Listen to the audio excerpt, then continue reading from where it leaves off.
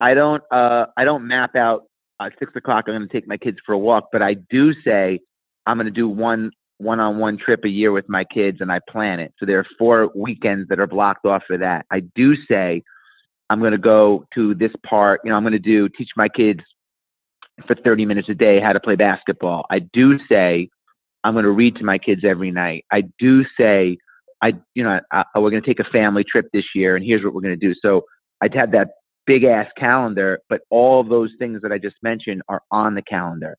My one-on-one trip, I'm taking my son to see a Broadway show this year in New York. He's going to be 10, and we're just going father-son. That's on my calendar. I'm taking my kids, camping in a little, just it could be in our backyard. It's on my calendar.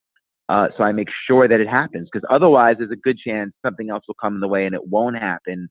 And something that's not as important as that is to me. Right. That one-on-one is such a great tip because if you've got more than two, especially, like, we're seeing middle child syndrome and you don't think you're neglecting them, but it's like amazing when I'll take my 5-year-old to go play basketball, just him.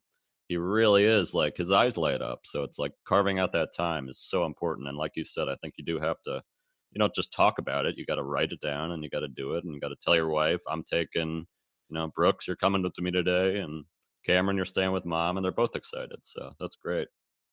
Yeah, I mean, I have a lot of I'm spontaneous with my kids and my decisions too, but I do want to plan out and schedule the big stuff in advance. And kids crave one-on-one time. If you have a big family, I have 4 kids, and they crave having alone time with my wife or myself.